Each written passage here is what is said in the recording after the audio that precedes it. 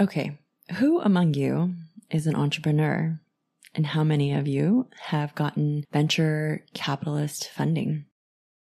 I didn't even realize what that was. My parents were small business owners, but always struggling to the point that, when I was in junior high, our phone line would get disconnected. And then I'd have to explain to my best friend B why we couldn't talk on the phone. And trust you and me, B and I talked for hours. We would just have the phone on and hang out with each other after school. And I'm so grateful for her that a decade and a half later, or whatever it was, when I was living in Taiwan, she happened to have moved from New York to the Philippines and was running her family resort. So when I had to get divorced from my husband, she saw that that was happening because I post about it on, my private Facebook group. And then she invited me to go over there with my daughter. And it was very much life-changing and life-saving. And just to have someone who watched out for me, who kind of took care of things when I just felt like the whole world was crumbling down. I remember sleeping beside my daughter in her daughter's bedroom and just feeling terror, like what is going to happen? What's going to come next? And I distinctly remember one moment when we were out to lunch at one of her friends' restaurants where I was there with my daughter. She was there with her 2 kids. Her friend recently had a young daughter. And, they saw me with Wilder and asked, what are you doing here? And I'm like, well, I'm trying to figure out about how to get divorced. And this other mom said, you can't get divorced. What about your daughter? And it was so heartbreaking to me in that moment because it encapsulated all of my fears, all of the cultural and familial impressions that you're supposed to stay together no matter what to create a healthy dynamic. And thankfully, my friend B, who was always so outspoken, looked at her friend and said, this is the very best thing she could do for her daughter. And it was just this moment of deep kindness and, feeling stood up for when I didn't have the words. And as a writer, you know that it's rare that I don't have the words to be able to express the things that I'm feeling. So when I was talking to her husband as well, he ran this very successful startup, this blog that I actually had my blog when I was living in China on. It's how I started getting thousands of readers a day. It was called Zanga. And she ended up marrying him. And together they have been very successful entrepreneurs. The crowds that they were running in New York were very different from what I was used to. So I think that those conversations around money were just very different from my conversations around money. My conversations around money were that debt, that, the shame and the guilt, and remembering seeing my dad on the roof in our house in LA, trying to repair it with my cousins while there was a crazy rainstorm. So as you can imagine, I didn't know anything about funding. I didn't know until I started working in the startup space and hearing all of these people talking about Series A funding and just things that were not even in my vernacular. So if you haven't yet listened, I would highly encourage you to go listen to Natalie Molina Nino's interview that I did with her.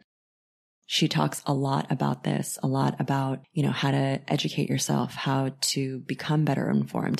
And that's why we are so excited to be talking to Justin Kang, who is most recently the Vice President of Economic Growth for the Greater Boston Chamber of Commerce, where he oversaw strategic initiatives focused on talent attraction and retention, industry growth, and racial equity in the private sector.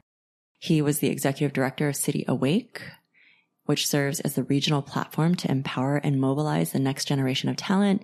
And he's been named as a top 25 emerging leader of color, top 100 most influential leader of color, and one of the next generation of powerful people in Boston. The reason that I found out about Justin is because he created this organization called Visible Hands. And it's all about helping to fund BIPOC, AAPI, marginalized populations in bringing their dreams to light by giving them the resources that they need and also serving as an accelerator incubator kind of program.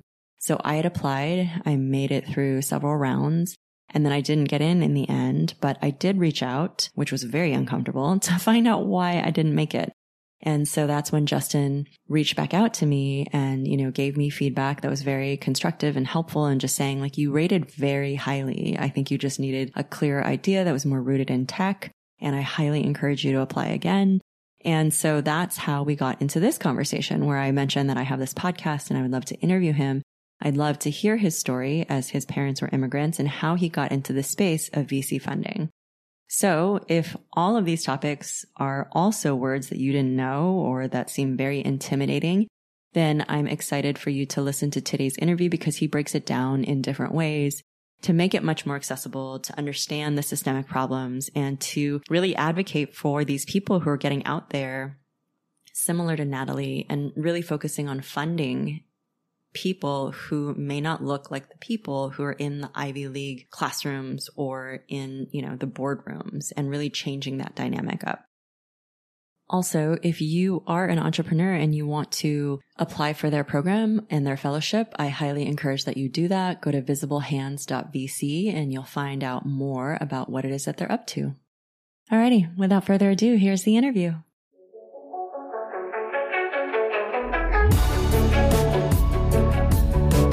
Welcome to the Fuck Saving Face podcast. I'm your host, Judy Tsui, and together we'll explore mental and emotional health for Asian Americans and beyond, all by breaking through taboo topics.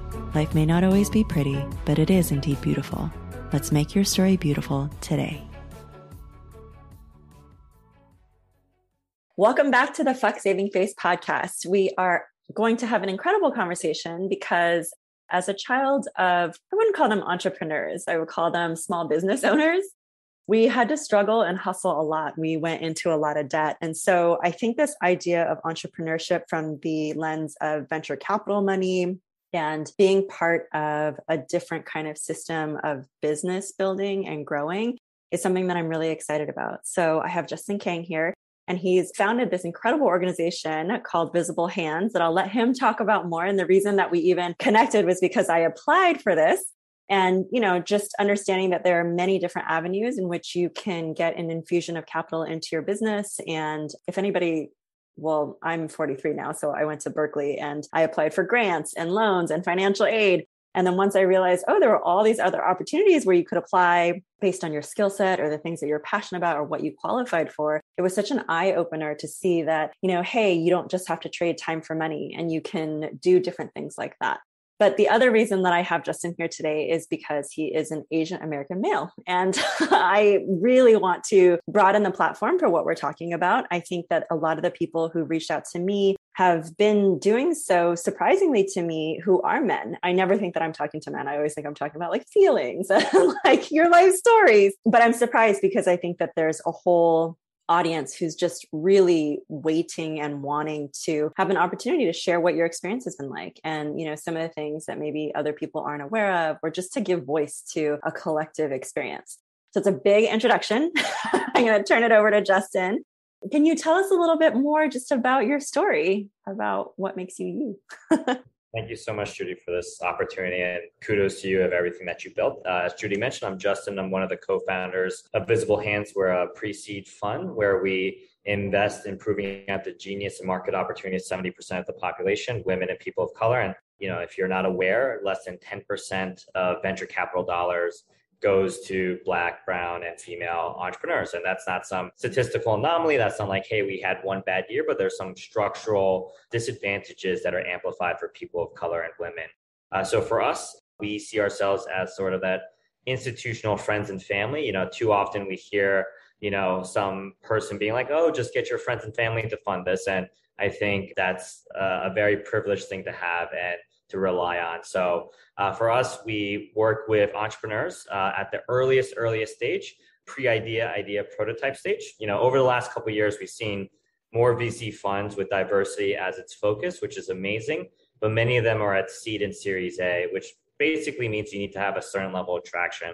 Our belief is that there are institutional barriers that begin on day zero, even before starting a company: social, financial, and inspiration capital. So the question we ask is, how do you realistically expect a healthy deal flow to get to seed and Series A? So for us, we see ourselves as that first check, really empowering people and providing some financial stability to work on their startup idea full time, so that we believe if they're able to commit full time to it, that they can, reach for the stars. So we launched this year. I, myself, and my co-founders took that leap of faith last May, June of 2020, and didn't pay ourselves for a good chunk of time, but we are now secure financially and able to make investments. And We announced our cohort last week of 51 amazing entrepreneurs that we're super excited about. So that's what I do for a living. But as Judy mentioned, I'm an Asian American male. And I think being a son of immigrants, son of Asian immigrants, Korean immigrants, I think that has really shaped my identity and who I am and my decision making and my life choices more than anything. So it's something that I look forward to chatting more about today. Thank you so much. That was a great introduction. So I have so many questions because I feel like, growing up, this idea of venture capital was so intimidating and daunting. And as you mentioned and alluded to in your introduction, there's systemic, just before day zero, there are challenges that we may encounter just given the way that we grew up and, our mindset, inspirational capital that you were talking about. So can you explain a little bit more about that and how you even got into this field in the first place? Yeah, myself, I come from a family of small business owners. My dad runs a construction company and my mom, has done some real estate investments. And even my grandma herself was an entrepreneur, small business owner. But, for a lot of folks, they don't see ourselves as entrepreneurs. And it was never something that I saw myself getting into. Truthfully, I graduated in 2009. I was more of your social justice activist, protesting marches, all that stuff in college. But I found a article about, and I graduated in 2009 where jobs were sparse. And so in the Great Recession, I read this article about this new accelerator program called Mass Challenge. And I didn't know what an accelerator was. I didn't know what entrepreneurship really was. I didn't know what VC was, but it sounded cool. And, I was looking for a job. So I emailed them cold and they responded back and I started volunteering a little bit. And, eventually they hired me full time. And that was my first introduction to sort of the startup ecosystem. But, as you pointed out, it's such a opaque world, regardless, it's seen to be people who go to Stanford or MIT and, we still have a while's way to go, but it's been amazing to see in the last 10 years that more and more people are seeing themselves as entrepreneurs. And it's super important to increase the representation because otherwise people won't see themselves as that. So I'm just grateful that I get to play a little part of that. And then so from Mass Challenge, then I just kept growing in my entrepreneurial journey. And then, a year ago, I started Visible Hands with my good friends. That's awesome. So, just as a basic introductory lesson, what is an accelerator? An accelerator is sort of a time-bound program, maybe 8 weeks, 10 weeks, 12 weeks, which just sort of accelerates the progress of a company by infusing them with capital sometimes between, let's say, 25K to maybe 150, 200K. They'll take largely equity most times, sometimes they're grants, and then they just provide different wraparound services, mentorships, programming, et cetera. But the goal is within that 8, 10, 12 weeks, this cohort-based model, it sort of accelerates what you're building by just infusing all these different resources to you. And why do you feel like, this idea of venture capital is so intimidating for so many people, that people of color, marginalized populations don't think about pursuing this, or it just seems so unattainable at times?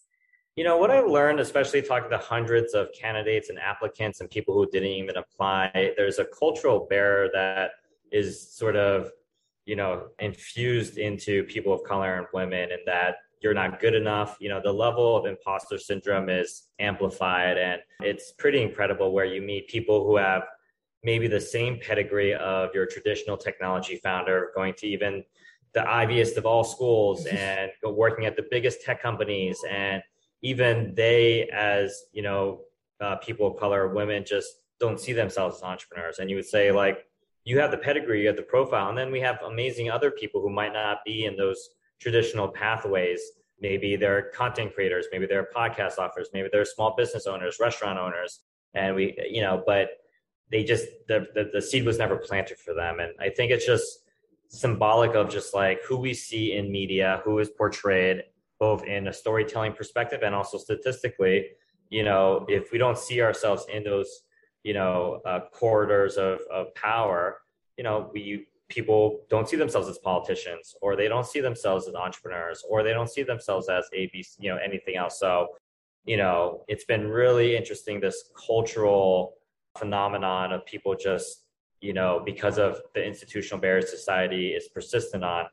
And then there's just these real barriers of finances, of social capital.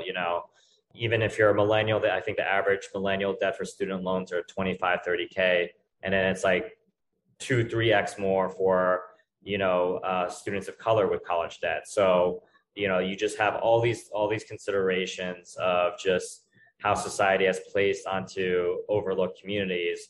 And then from financial realities around wealth creation, generational wealth, to just social capital. We just saw sort of those things, three things. So we classify it, and we borrowed it from the Case Foundation of social capital, financial capital, and inspiration capital.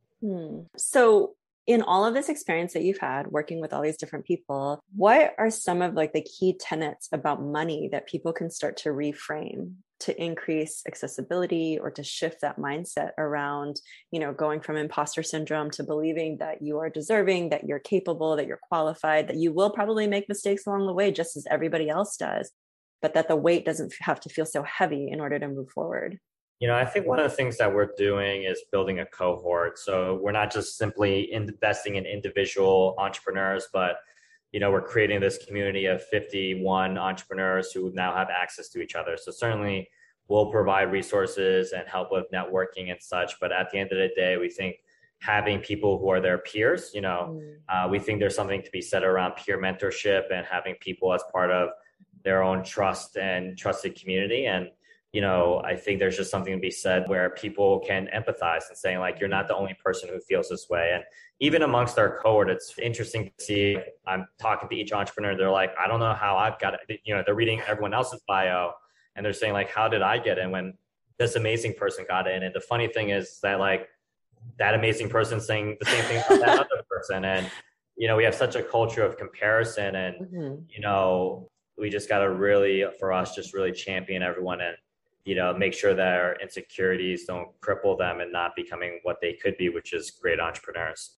I love that. So, I've been getting the emails that you send out from Visible Hands, and the collaborations that you have are huge. Some of the biggest organizations, the biggest financial institutions. How are you all creating those connections? And what do you see in those bigger establishments? What are they looking for in newer businesses that are coming up now?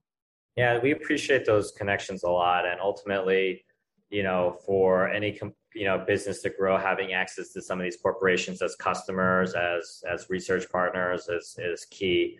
We built these relationships with a lot of these companies over the last year and, they saw our traction. We're grateful for their support. So, JP Morgan Chase and Liberty Mutual and Bank of America all have come in such big ways. And, for the entrepreneur, they get access to all the resources of a big corporation, right?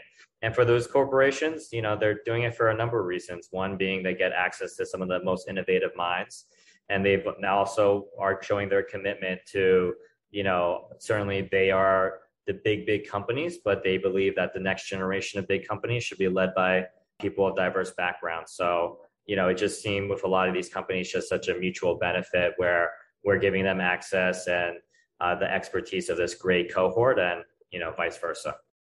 So you and I, before we jumped on this call, when we connected last, you had mentioned that when you got into this field, did you say that your parents cried, that your mom cried about it, or that, cried, like, yeah. So can you tell me about what that was about? Yeah, why? She was not happy. I think similar, as many of us probably have faced, the expectations of an immigrant parent is of one of stability. They've taken a lot of risk and they want you to have stable, well-credentialed careers. And VC is certainly not something that's familiar to a lot of our parents. So, and obviously me starting my own VC fund adds another layer of risk and anxiety to anyone, and especially to someone's parents. So, she just couldn't, she's been, she's such an important figure in my life. But there was obviously a language barrier. I don't think, a word for VC in Korean. So we had a friend help translate and now she's, it wasn't that she wasn't supportive, but it was simply just like, her mentality was like, this is something completely foreign to her. And back to your earlier point of like how opaque and how unknown the world of VC and entrepreneurship is, it's evident by my mom crying and, not knowing what it is and her thinking that I was doing this very, very risky thing. And I think that, translates for a lot of people, that if we can get to the place of empathy for our parents and what it is that they want for us, I think every parent wants better for their children, or, doing the best that we can to create a better life. And then having a lot of trust and faith that your child can go out there into the world and create whatever it is that they want. I think that that's another thing that is a thing of privilege, to be able to give your child the gift that they have the freedom to go explore these things. And I love that you brought someone in to help translate, because that was actually a point of conversation that I had with my partner now, who, he's Caucasian, his parents, they all grew up speaking English. And so even just telling him, I can't really call my parents and have like an everyday conversation with them, because we don't have that shared language. And that makes it hard on so many levels to create that connection, or even just that connection without judgment. Like, wait, what are you doing with your life? Why are you doing this?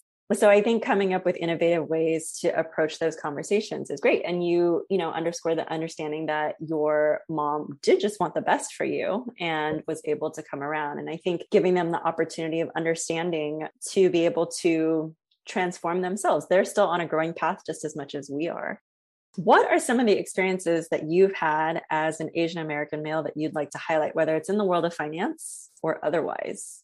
Yeah, I think certainly being, identifying as a privilege in itself, but, for my own sort of challenges, especially growing up in predominantly white neighborhoods and in the suburbs and prep school. And, I just never saw myself as a leader, because I never thought of myself in that way. And I think it took some great teachers that helped empowered me and really, challenged me, putting me on the spot to seize the moment of leadership whenever it presented itself. But as a kid, it wasn't so much that I was bullied, but I was definitely seen as a sidekick. And that was something I think that just is representative across, depictions of Asian American men and culture of being, passive, emasculated, now we have a Marvel superhero coming out next week, right? So that's right. in our childhoods, being Asian, being an Asian man or woman, we were seen as submissive or whatever it might be. And it really just quiets your voice. So it's just great to see, hopefully for my nieces and nephews and younger Asian children, just to know their power and their leadership and their voice. And, just glad to see sort of this cultural tide happening, shift happening right now. That's awesome. Where did you grow up? New Jersey and Maryland. Ah, I see. Yeah, I think a lot of the guests that have been on the show have all grown up in predominantly white neighborhoods as well. So I think that created kind of an othering, and then that code switching of learning how to fit in here. But then one thing that you kind of talked about now is this title shift. And I think that this is something interesting that a lot of the people that I've spoken with have explored, that it's taken this long in our own journeys of our own lives to get to a point where we can actually feel comfortable speaking up and speaking louder. Is that something that you've experienced as well? Like, it's kind of later in life that, I don't think I was ever proud of my heritage until over the last decade in my adulthood. And it's something that I've always grappled with, whether explicitly or subconsciously. And it's something that I take more pride in, as well as just, I think it's the most defining thing of my identity of being a son of Asian immigrant parents. I think that's who I am. And like, we've seen it both politically and, it's not an either or thing. Like, there are prejudices and discrimination for Asians, and in terms of poverty, in terms of job advancement, in terms of violence.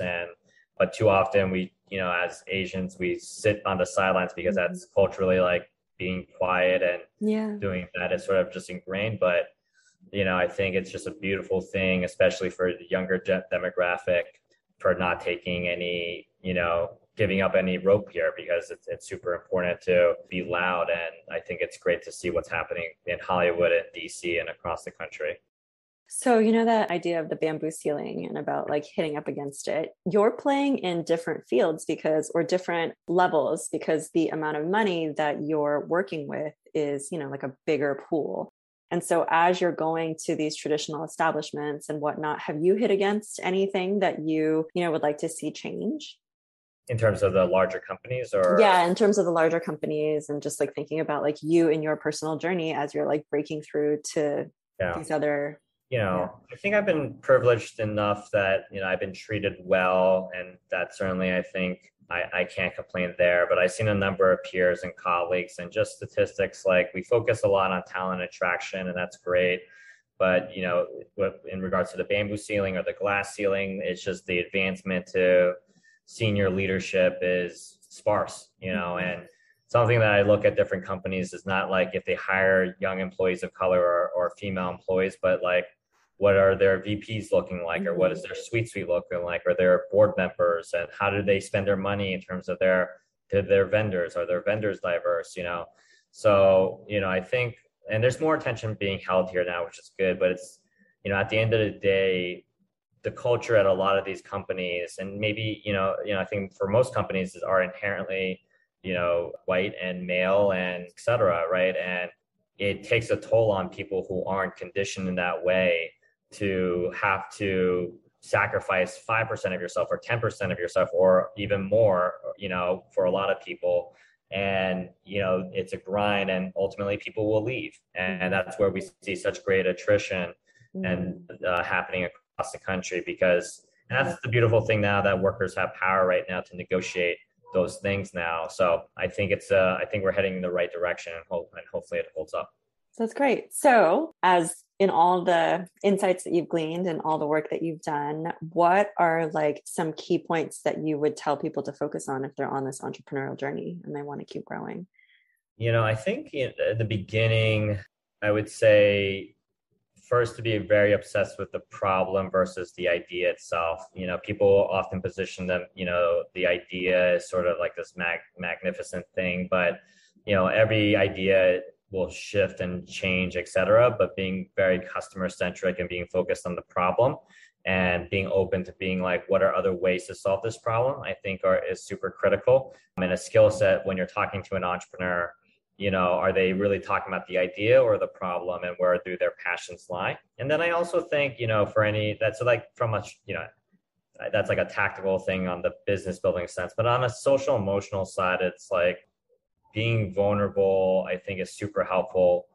We meet with, every entrepreneur, even ourselves, will say everything's great and all that stuff. And I think surrounding yourself with peer entrepreneurs. I have a couple of buddies that I check in with regularly about the entrepreneurial journey. So, and even my co-founders and I are very vulnerable about the ups and downs. And I would just try to not put always the smiliest of faces and make it seem that everything is going well, because it's just not healthy for you internally. And the moment that you ask for help, you never know what might happen. So I think having a level of vulnerability is important as an entrepreneur, because it'll keep you sane, as well as it might unlock doors that you didn't even think possible. I love that you're saying that. Gary Vee is coming out with a new book, and it's all about these kind of soft skills that people wouldn't associate that he has, and that he really is a proponent of, like kindness and kind candor and like, things like that. And he's like, I know people view me as being a very tenacious, like, hardcore person, but if you ask my team and you ask my staff, like I really put the people first. So I think that that's wonderful, like, everything that you're sharing.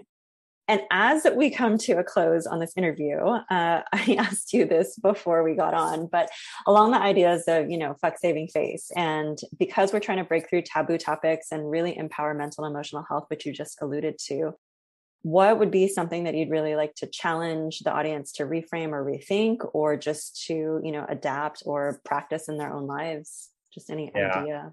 I guess, it would be that, what I just spoke about in terms of like, if you're an entrepreneur, you don't always have to be telling everyone like things are amazing, or, every time I talk to an entrepreneur, like everything's going great. And we do that too. People ask us how are things going, and like, even if they genuinely are, but, ultimately it's important just to be able to, share those struggles and more openly. So to share to other people that it's okay that there are these down moments as an entrepreneur, and that you're not a failure. And, a lot of times the media and ourselves as a culture really just try to put all these great entrepreneurs on pedestals and, try to be Elon Musk or Steve Jobs. But, we have to acknowledge and recognize like it's such a long journey, and you're going to screw up, and there's going to be things that happen negatively that are out of your control, but it's okay. And I think being, you don't need to save face in terms of like putting up this mask of like everything's going great. And I think there's a benefit in terms of just being honest and such with yourself as well as with your co-founders, your team. You know, I worked at a few startups before, and there were layoffs sometimes, and it came out of the blue. And because the portrait that was being painted to us by leadership was like, everything's going great and all this stuff, right? And, you know, it's certainly not saying like paint the doomsday scenario every conversation, but, you know, I think in terms of your stakeholders, just being fair and honest and realistic, and not just saying, you know, we're going to be a unicorn, $1 billion company next week. Like, I think setting the expectations, being honest, I think is a great trait to have these days. That's awesome. And if people want to follow more about what Visible Hands is doing, where can they find you? We are at visiblehands.vc as our website. And then we're on the different social media channels as Visible Hands or VC. One more question. How did you come up with the name Visible Hands? We had like a endless brainstorm session of like 100 plus names. And then Visible Hands was voted as one of the top. It's a play on sort of that popular economic theory of the invisible hand, which basically means the markets will just naturally correct itself. We believe that there needs to be active, direct interventions to, you know, close these wealth gaps and to create opportunity for overlooked populations, so that these, you know, for us, it can't be invisible, it has to be visible, and it can't just be one hand, it has to be hands, as in like a community, to help lift up these great entrepreneurs. I love that. And I think that going back to what you were saying with the cohort that we were building, there's so much power in being able to normalize the experiences that you have and knowing that you're not the only person who's going through it. And I think that that translates in business and across life, just knowing that you're not alone and you're not like just some anomaly who's going through this thing. But the more, as you said, you're vulnerable and you open up, the more you might find other people echoing your experience. Or as you said, you never know like what kind of help or opportunity might arise when you're honest. Thank you so much for your time. I really appreciate it. Thank you so much for listening to today's episode. If you enjoyed it, I highly encourage you to rate and review this podcast so that more people can find out about it and find out about these topics, and to take these intimidating, taboo, awkward discussions that we maybe just don't have, or maybe don't have access to people where we want to process these things, and to expand our realm of possibility and what we believe is possible for our lives. I hope that this podcast is here making a change. I would love to hear from you personally. hello@fucksavingface.com if you want to send me a message. And as always, I'm really grateful for your time, and I've loved the messages and the donations and the support that I have gotten thus far. It truly requires a team, and my team is incredible. So I hope that you will support all of us however it feels best for you. See you next week. Thank you so much for listening to today's episode. You can follow me on Instagram @fucksavingface, or have an honest conversation with me in my private Facebook group, Fuck Saving Face. That's fuck without the U. If you enjoy this work, please help support and sustain it. The best ways to do that are to share it with your friends and networks, subscribe, rate, and review on your listening platforms, and of course, through your thoughtful financial donations. You can buy me a coffee, or treat me to lunch, or share even bigger love at fucksavingface.com. Again, that's fuck without the U.